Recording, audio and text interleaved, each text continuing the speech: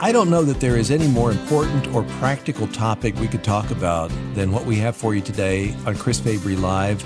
And we could give it an erudite title. We could call it Bioethical Decisions in the Family.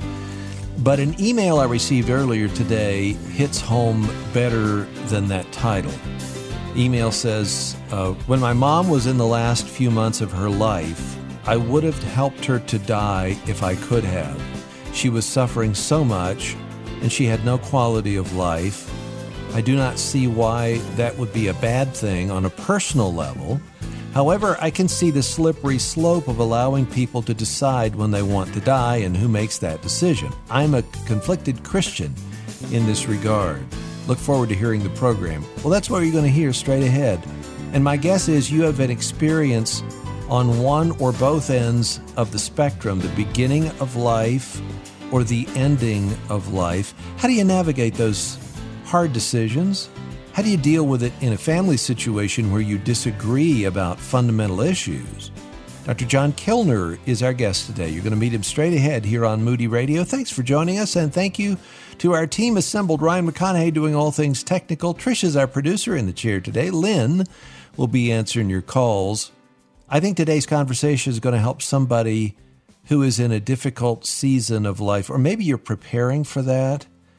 And I want you to know you enable us to go to these places of the heart. We're listener supported, and we are not quite at our goal for the month of February, and we just have a couple more days left. So I want to encourage you, if you value what you hear each day, if you've gained some encouragement, or maybe you want to help others who are in some difficult season that you're not in, support us either today or tomorrow or Thursday.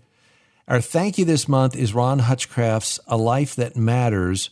My sense is, as we decided to offer this book, I just feel a growing concern, a holy dissatisfaction in my own life and my own heart about the way we're stewarding the gospel.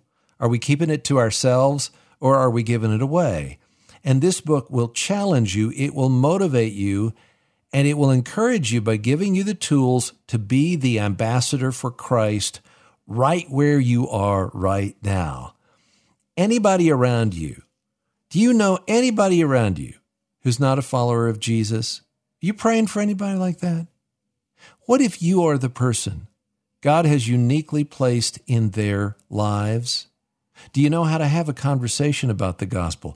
If that's scary to you, don't miss this great resource. I know it will encourage you, and you'll encourage us with your gift. Call 866-95-FABRY if you want to give that way, or go to the website, chrisfabrylive.org. Scroll down to become a friend or partner with us, chrisfabrylive.org. It'd be really great to hear from you. 866-953-2279 is the number. Dr. John F. Kilner is Professor Emeritus of Bioethics and Contemporary Culture at Trinity International University. I say Trinity, and I go evangelical every time. He is also Senior Fellow at the Center for Bioethics and Human Dignity. He has researched and taught in the fields of ethics and bioethics for more than 50 years, since 1973. He received, I'm going to read the whole thing, received a BA in English Literature from Yale, an MDiv from Gordon Conwell, MA and PhD in Ethics from Harvard. He's written extensively on human dignity, authoring or co-authoring such books as Why People Matter, Dignity and Destiny, Why the Church Needs Bioethics, and Biotechnology and the Human Good. You can find out more about him today and a new website that he's created that I think is really going to help. Dr. Kilner, it's great to have you with us today. Thanks for joining us. Great to be with you, Chris. Let's talk about that email. What do you glean from my friend who wrote those words? Oh, I love the honest struggle there. That's what really jumps out at me. And what I especially appreciate is the way that that person is able to recognize that maybe there's a difference between a particular individual situation and what's at stake in a practice lived out in the context of this nation or this world. And she recognizes that, which I love, because that's the problem. That this whole issue of assisted suicide or medical aid in dying, different terminology there, is often portrayed as, well, it's just a matter of choice. Are we going to let individuals have a matter of choice? But quite frankly, Chris, I mean, if you look at when you're talking about physician-assisted suicide or physician-assisted death, the two key players there are the physician and the person who's in terrible shape health-wise. So what do those people think about this as a practice? Well, with regard to the doctors, you'd think if this is just a matter of choice, they'd like to have another choice, to offer patients another option. But the American Medical Association, this is their position on it. They say physician-assisted suicide is fundamentally incompatible with the physician's role as healer. It would be difficult or impossible to control, and it would pose serious societal risks. So they're saying, no, do not give us this option. It looks so good, like it's just a simple matter of choice, but there's so much more to it than that. And then with regard to the people themselves, look at the similar American Association of People with Disabilities. Their position is the abuse and coercion that has occurred in places where assisted suicide is currently legal provides strong evidence that no safeguards can be effective. So they're strongly against it also. So we can unpack this some more, but I just really appreciate the fact that this person recognizes that, maybe it's not quite so simple as just a matter of an individual's choice. Yes. And I can give you a personal situation. My guess is you have dealt with this, not just thinking about it and researching it, but you've dealt with it personally as well. Is that true? Well, we've had, in terms of the next generation up above us, my wife and I have walked through 4 parents who have gone through the entire process of declining and dying. So these are, very real issues for us. Yeah. I'll give you another scenario, and I want to open the phone lines today because we have a website for you that Dr. Kilner has developed to help you think through these issues, whether it's in vitro fertilization, and we'll talk about the beginning of life, but especially toward the end of life.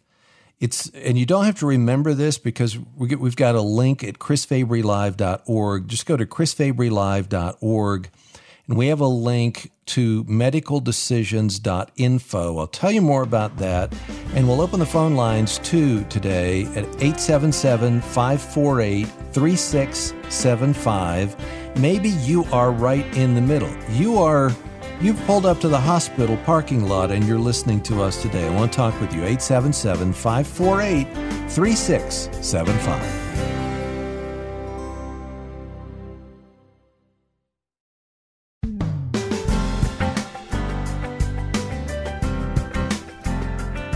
We're talking with author, speaker, senior fellow at the Center for Bioethics and Human Dignity, Dr. John Kilner, today at the Radio Backyard Fence. You can find out more about him and a website we have linked at chrisfabrylive.org.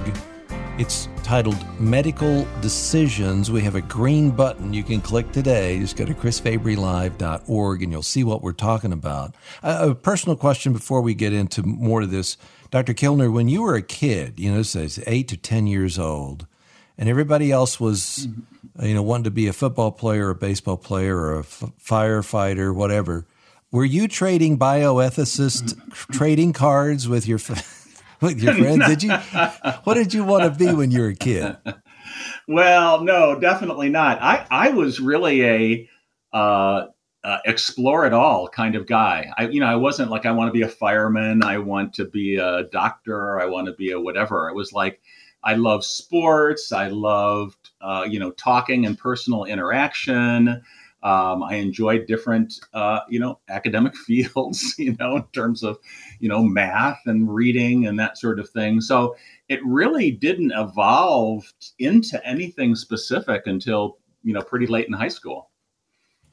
And thinking through, and my guess is that logic was very important to you, and thinking things through well was something that you were gifted at.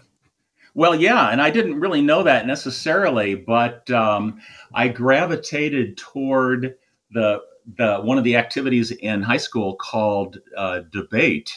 And this was a big deal at our high school because they competed in tournaments throughout the year. There was a national topic you debated the whole year, and then state championships and then national championships and all those things. And that's what really kind of got me focused on, all right, I really want to engage and help people engage the important issues of our day. One of the books that you've written is Why the Church Needs Bioethics. Does the church know that? Have they embraced that need? No, I think that the reason the book is written is that I think bioethics, which may even be a strange word to some of our listeners today, if people know anything about it, they probably think of it, oh, this must be some academic discipline. This must be something about maybe philosophy or theoretical something. And that's not it at all. I mean, this is like stuff of life. We're talking about beginning of life, end of life issues right now, but it goes all the way through life. And the thing is, the church has an incredible set of tools. Now, bioethics publicly exercised has a lot to do with, philosophy and law and that sort of thing. But the church has an incredible set of resources. And that's what that book does, is that it actually traces out, well, what does preaching and Bible and counseling and cross-cultural ministry, and what are all the things that the church is about? How do they give us what we need to deal with these difficult challenges? Yes. And that's why you have developed this website, and it's a free resource, and there are no ads, and you're not going to call me tomorrow with a great deal on a like a plot or anything like that, right? Yeah, no, that's right. Exactly. No, this is a tool that's available. I mean, the reason it's on a site like medicaldecisions.info is that anybody can access it, and it will enable anybody with any set of values or belief systems to work through either current end-of-life decision-making for themselves or a loved one, or to develop an advanced directive, where it's just a document where you've laid down how you want your situation handled when you can't do it yourself anymore. So, yeah, the reason is to make a tool like this available to help people, but Christians will need to know, well, what values and beliefs should we bring to bear on these decisions? And that's why we've developed another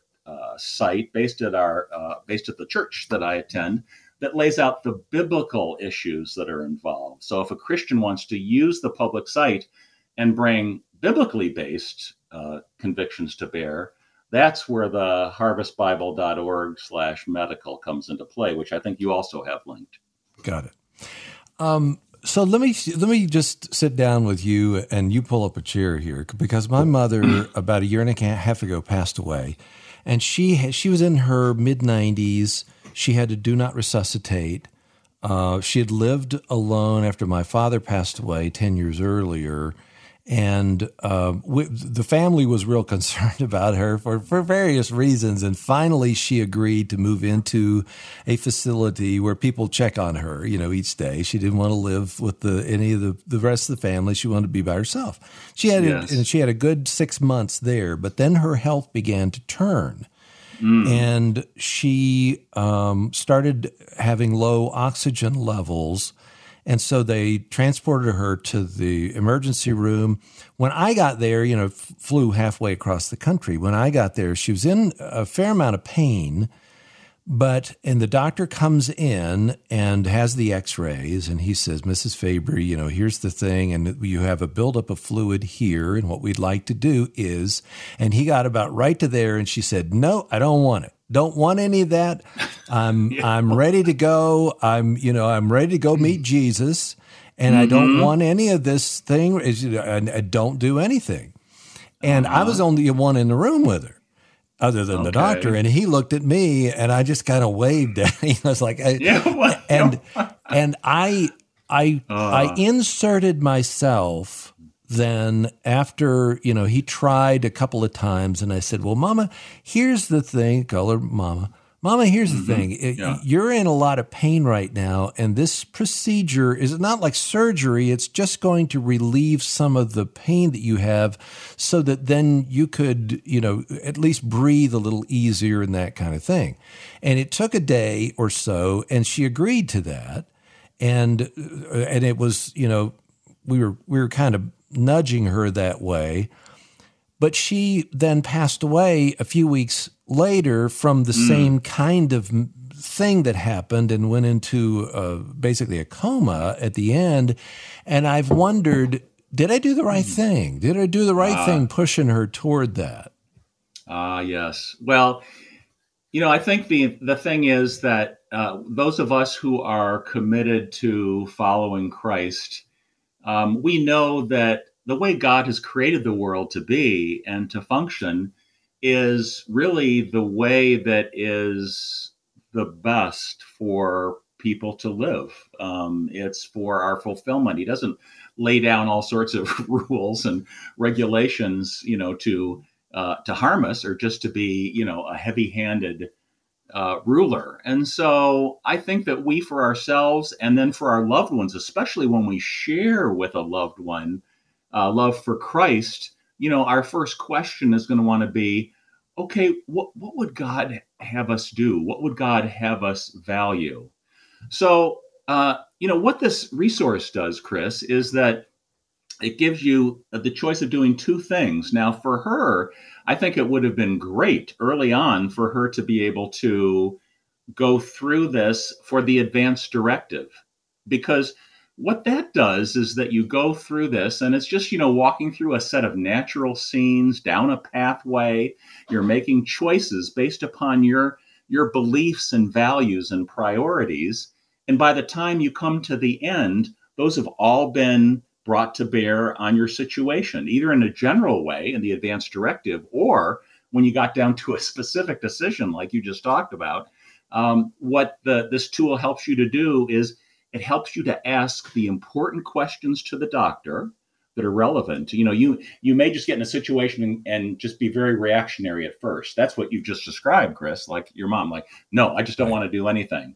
Well, this resource will help you ask the right questions so that you can bring your core convictions and values to bear. It sounds to me, Chris, correct me if I'm wrong, that you looked at her response and said, I don't think necessarily what you're saying is completely in line with all of your values and priorities. So we need to talk about this a little further. Is that correct? Yes. I think that's a fair assessment of it. And then later on, she said, with my brother and his wife standing there with another doctor, she said, I think my sons are having a hard time letting me go. and we said, right. Mama, we want you to go. We just don't want you to go sooner than you need to, That's right. That's right. And you know what, Chris, one of the hardest things in a family situation is when different people, especially those who are going to be left behind, maybe look at it a little differently than the person who's making the decision, whose life is at stake. And I think two things. We need to help them to understand everything that's at stake and how, if they're a committed Christian, how Christian priorities would relate to it. But then secondly, we really have to trust them with that decision. God has given us a decision to make about our eternal life, and God certainly could force us to make the right decision, but he doesn't. That has something to do with the nature of love and of people having the responsibility to take responsibility for their decision making. So, I love the way you did both of those things, Chris. You didn't just go with her first gut reaction. You helped her to think through what her values and priorities would really lead to. But then you respected her choice. You recognized that life has been given to us, and it's not our family's choice. It's not our parents. We don't get into heaven on because what our parents did. Our life and our life choices we're given the responsibility for that. Yeah. Dr. John Kilner is with us today. I want to give you an opportunity to talk with him, and maybe you're in a similar situation, or you're at the other end of the beginning of life, and you're wondering, how far do we go in order to procreate? And you want to ask a question along those lines. 877-548-3675. We have a link to the medicaldecisions.info website at our website, chrisfabrylive.org, or you can just go to medicaldecisions.info. We also have that website that you mentioned a little earlier about the Harvest Bible Chapel that includes some of the Christian content and theological, working through those.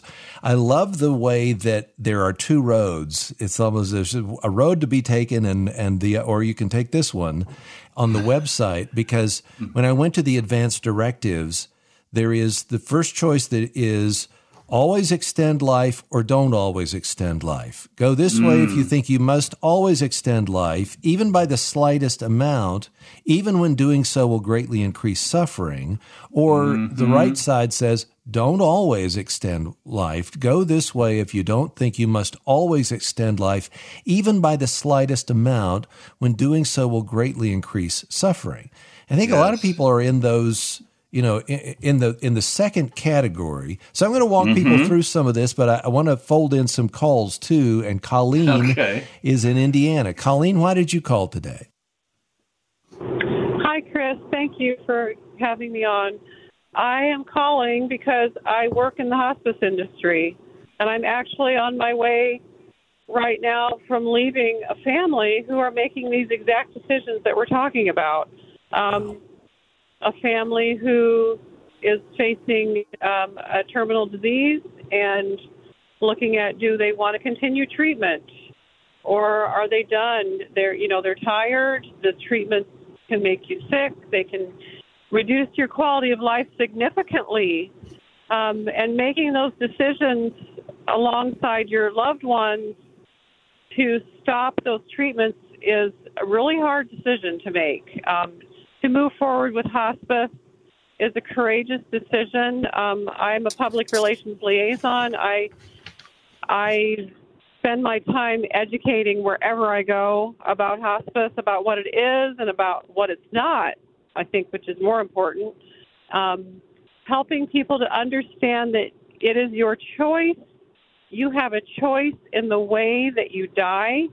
You have a choice in when to end treatments. The medical industry is not always right.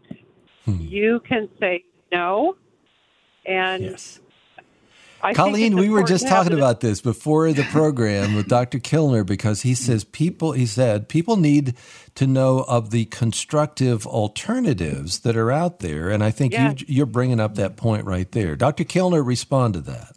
Yes, I love that. And I'm so glad that we've been able to bring hospice into the picture, because what the whole hospice movement has done, it's recognized that technology is great. Medical technology is great. And we want to live, and we're grateful for technology that keeps us alive.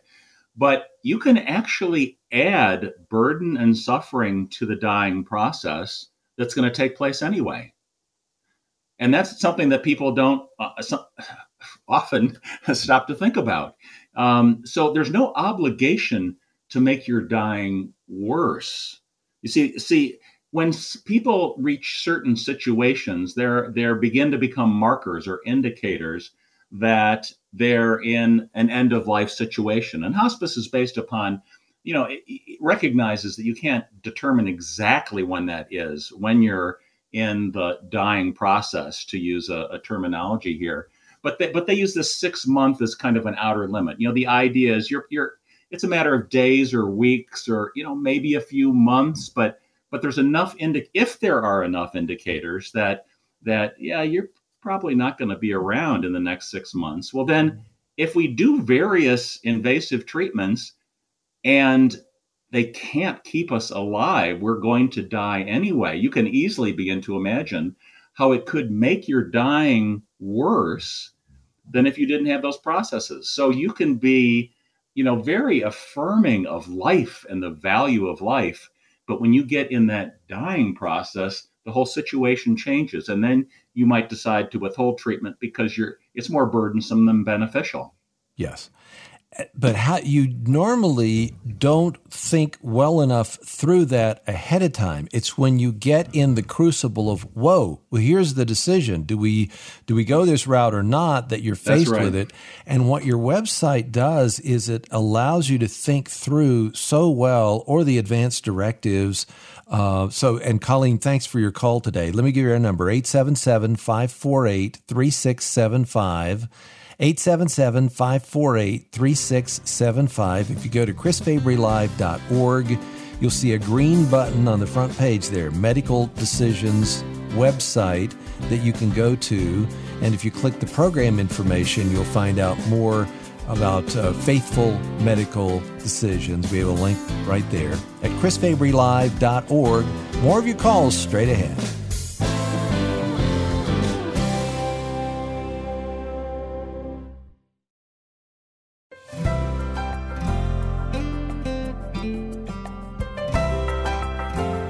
We're talking about beginning and end of life decisions. And a little earlier today, I read an email from CareNet that made the connection between the woman at the well and the rich young ruler. Both of these people needed Jesus, but one walked away sad while the other embraced the news of the Messiah. And you know what? Jesus loved both of them. At CareNet, that's what they're called to do. CareNet folks around the country help women and men deal with an unplanned pregnancy, but they also offer love and support to those who walk away and make a different decision, because their goal is not just the saving of babies, as good as that is, and as many as they've saved over the last few years. It's to make disciples. Click the green CareNet button at chrisfabrylive.org. I think you'll resonate with their biblical model of rescue and healing for the individual. You can find out about the Pro-Abundant Life Ministry of CareNet by going to chrisfabrylive.org. Click the green CareNet button today right there, chrisfabrylive.org. Dr. John Kilner is joining us today at the Radio Backyard Fence. I mentioned we've talked mostly about end-of-life decisions. Let me real quickly go to Alabama. This is from CNN and a first-of-its-kind ruling. Alabama Supreme Court said frozen embryos are children, and those who destroy them can be held liable for wrongful death, a decision that puts back into national focus the question of when life begins, and one that reproductive rights advocates say could have a chilling effect on infertility treatments and the hundreds of Alabamians who seek them each year. So as you look at this, I mean, it's quite different than end of life, but really we're talking about the same thing, aren't we? Oh, well, certainly in terms of how we value life. And I think that it goes all the way back to Genesis. And, in creation, there are different categories or kinds in the creation, and there are, there's inanimate material, there's plants, there's animals, that sort of thing. And it's only people who are said to be created in the image of God. Genesis 1 and Genesis 9 says, and you must not kill any person, any innocent human being. So that would attach to, does an elderly person, does that fit in the human category or in the plant or the rock category of creation? No, I think in the human. An embryo, a human embryo that's genetically human and is a being biologically, a human being. Is that in the rock category or the plant category or no, it's in the human category. So yeah, from the beginning embryo to the dying elderly person, that's a human being, and they're made in the image of God. And your position, or as you look at this Supreme Court decision, I mean, there's going to be a lot that comes from this down the road. But what is your sense about what it may do, the ripples in the culture that we're in?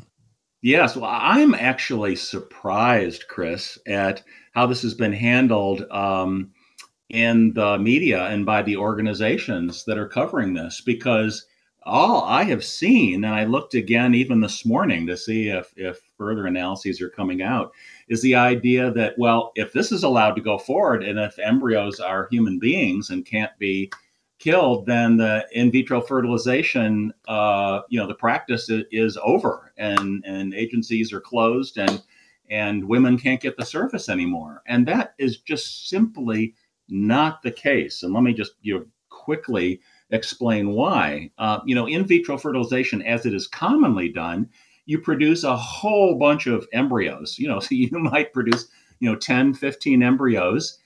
You'll implant one or two, and then you'll freeze the rest. Okay, well, the problem is, the freezing itself can be harmful to the embryo.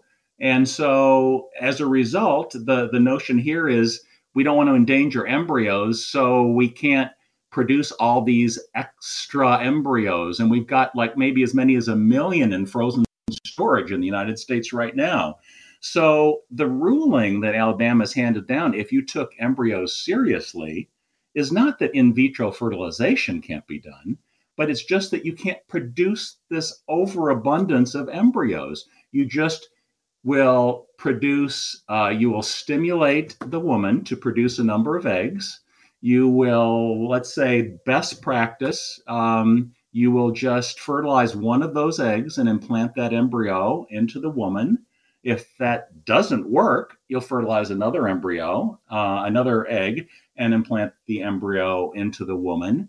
And if you're doing that carefully, you don't even need to do the kind of dangerous and expensive hyperstimulation of the woman. You can even engage in a process like so-called mini IVF, in which case you only do a much milder stimulation and only produce maybe 4 or 5 eggs and fertilize them one at a time. So what I'm saying, Chris, is that this is not an all or nothing at all. What people are so concerned about is that if we recognize embryos as human beings, then we can't do this mass production of embryos that's making more profits and an easier process for the fertility industry. But that is not in a, you can't just talk about embryos there in a vacuum, because this leaks over into the abortion debate that has been going on, since 1970s and then beyond that as well. But if an embryo, if a frozen embryo is a human being, then what is that embryo in the womb? If it's not a human being, it's not a rock and it's not a plant, as you said. That's right. So this I think that's one of the reasons why you're seeing some of the pushback in the media, don't you? Oh, absolutely. No, I think that if you, people are recognizing, I think, the implications of this, that you have to decide what makes a human being. And of course, you have to decide whether it's okay to kill any human beings for our purposes, for economic purposes or for making people's lives better or whatever. And I think everybody recognizes, well, that's a hard sell, to right. people or society in general, that it's okay to, kill certain types of people. So everything is at stake as to when do you have a human being that's worthy of respect and protection. Yes.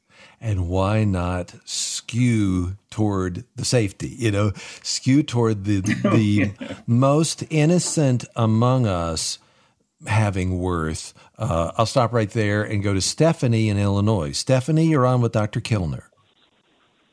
Hey there. Good afternoon. You can hear me okay? Sure can. Go ahead. Yes. Oh, good. Just want to make sure. Thank you. And, when I heard Chris talking at the beginning of the program, I thought, well, I probably don't need to listen to this because I'm past all 4 parents, my husband and mine. But the latest that passed away exactly 10 years ago is my mother, and I took care of her at the end. She had dementia, felt great otherwise, but it was just the mind. And towards the end, I had to make a hard decision within 2 weeks, she was gone. The hospital thought she just had some fever.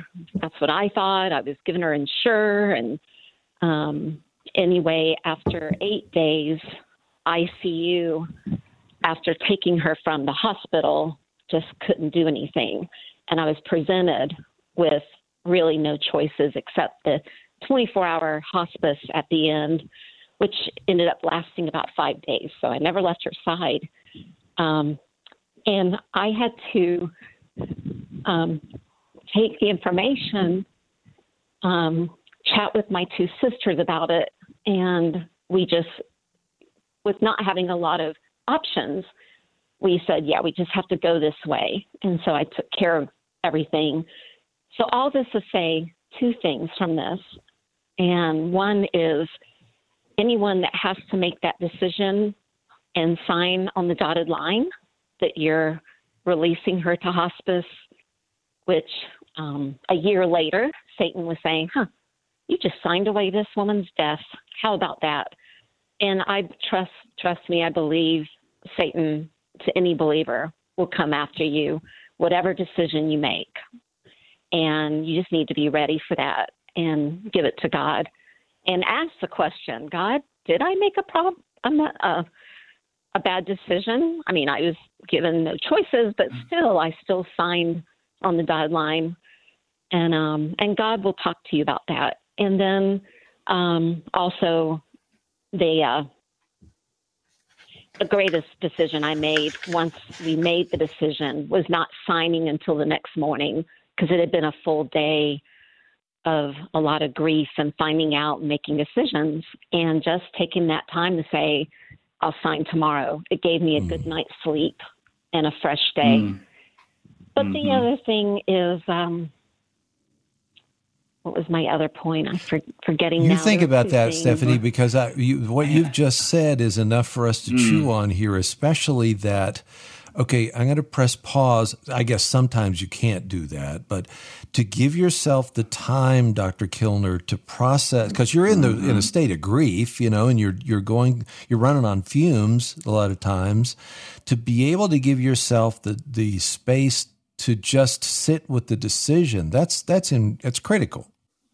Yeah, it is. And that's one thing that in developing these resources that you've been telling people about, the websites, and especially the main medicaldecisions.info website, it's based on the notion that if we can, prepare, if we can have time to think things through, it makes such a difference. So it begins by developing the advanced directive, which the site can enable you to do. There you sit down, in a process like this. I would sit down with my mother who's declining, and we would go through this exercise, walking down these pathways. I mean, it's a fun thing to do anyway. And I would see her, answering, I value this. I value this. This is important to me. And of course, we need to do this while they're still mentally, able to do that. That gives me something so valuable, because then I understand her wishes and beliefs and priorities. And if I take issue with any of that, we can still talk about it, early on. But the other use of the resource is for a current decision. And yeah, it's something that you can go through. It identifies for you, what information do I really need to understand from the doctor? And that's the thing, boy, you get caught in a medical situation. It's like, okay, you should do this, or you should go into hospice right now, or whatever. And your mind is spinning. You don't even know what to ask the doctor or what information I need to make a good decision, so that Satan's not going to, really plague me with this, as she was talking about, down the road, so that I know that I've asked the right questions, I've gathered the right medical information, I've made a good decision. And so, again, right, that's what this resource is designed to help you to do. And I think you're exactly right about the accuser loves to accuse and keep a distance between you and God, you and your family members who are going through the grief of this. If you go to chrisfabrylive.org, you'll find that website that we're talking about today, chrisfabrylive.org. More straight ahead on Moody Radio.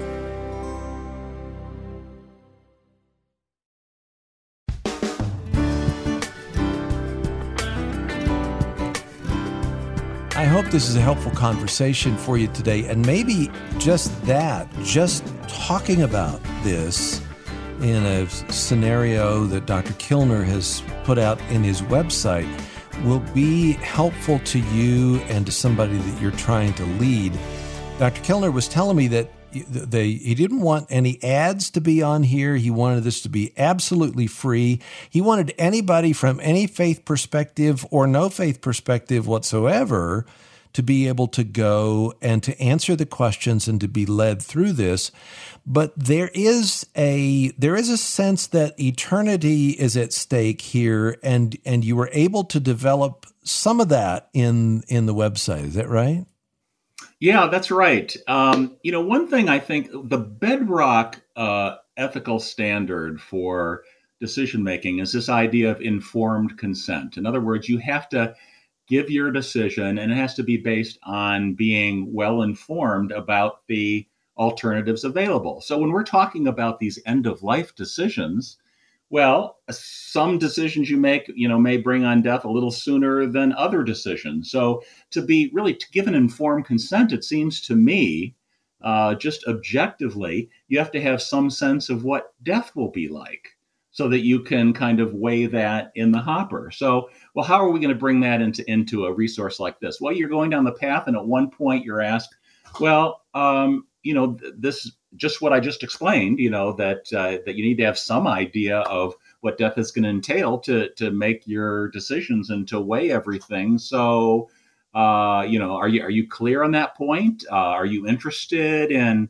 watching a short video to help kind of prod your thinking so that you could compare your understanding with another prominent idea that's out there? So, it's raised in a way that if people really don't want to get into it, they just go the other path. But it's raised in a way to hopefully raise enough curiosity if people say, sure, I'll watch a short video. And so I just say, well, let's just take an example from the Bible, widely held. It's based on the testimony of somebody who's died and come back from the dead to tell us what it's all about. That's Jesus.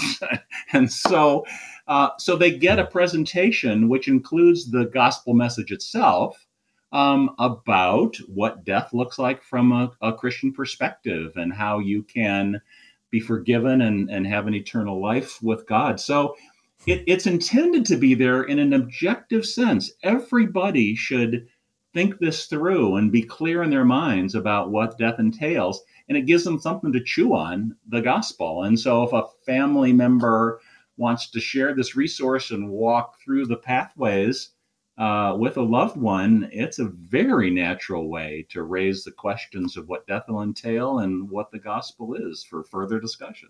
Especially if you have spiritual mismatch in the family with the siblings or others who don't hold the same opinion you do about the afterlife.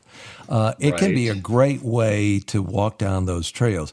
Okay, so here's a caller, Amber, who said we had a successful in vitro procedure. The doctor asked if we wanted to freeze the eggs. We said no, and we went through the process. We only had one egg fertilized, and we named our daughter Grace. Deborah is in Alabama. Deborah, why did you call today? Well, I'm just so pleased that you're talking about this subject because I've had to deal with both ends of it.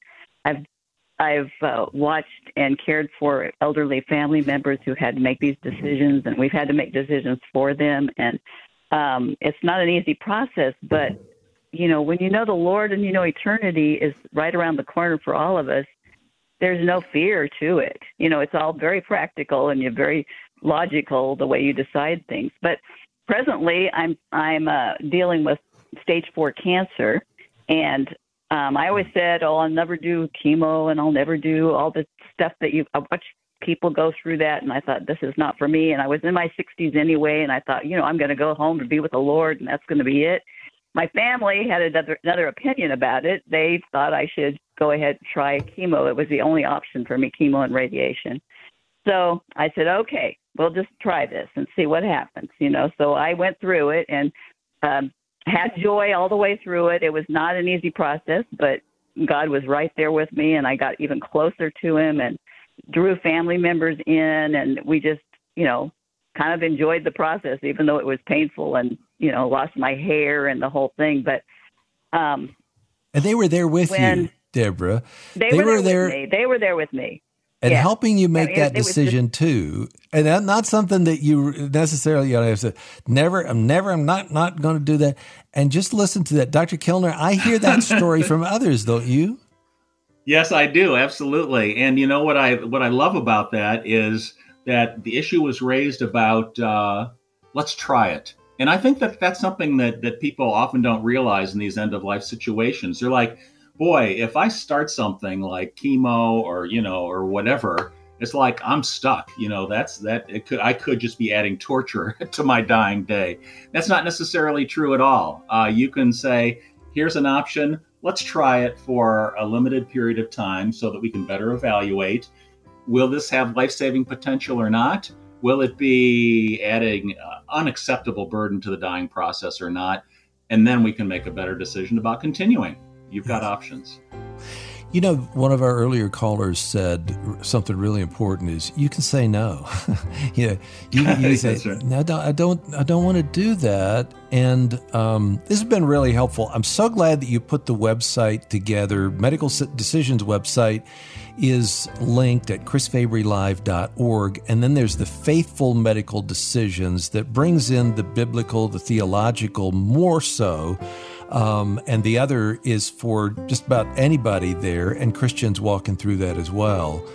So that's available at the website. Go to chrisfabrylive.org. Dr. Kilner, thanks for all of the years of effort that you've put into this and really the fruit that's coming from it. God bless you, friend. Thanks for being with us. Bless you as well. Thanks, Chris. Again, you can find that website, Medical Decisions website, at chrisfabrylive.org or the Faithful Medical Decisions. Just click through today's information and come on back tomorrow. Chris Fabry Live's a production of Moody Radio, a ministry of Moody Bible Institute.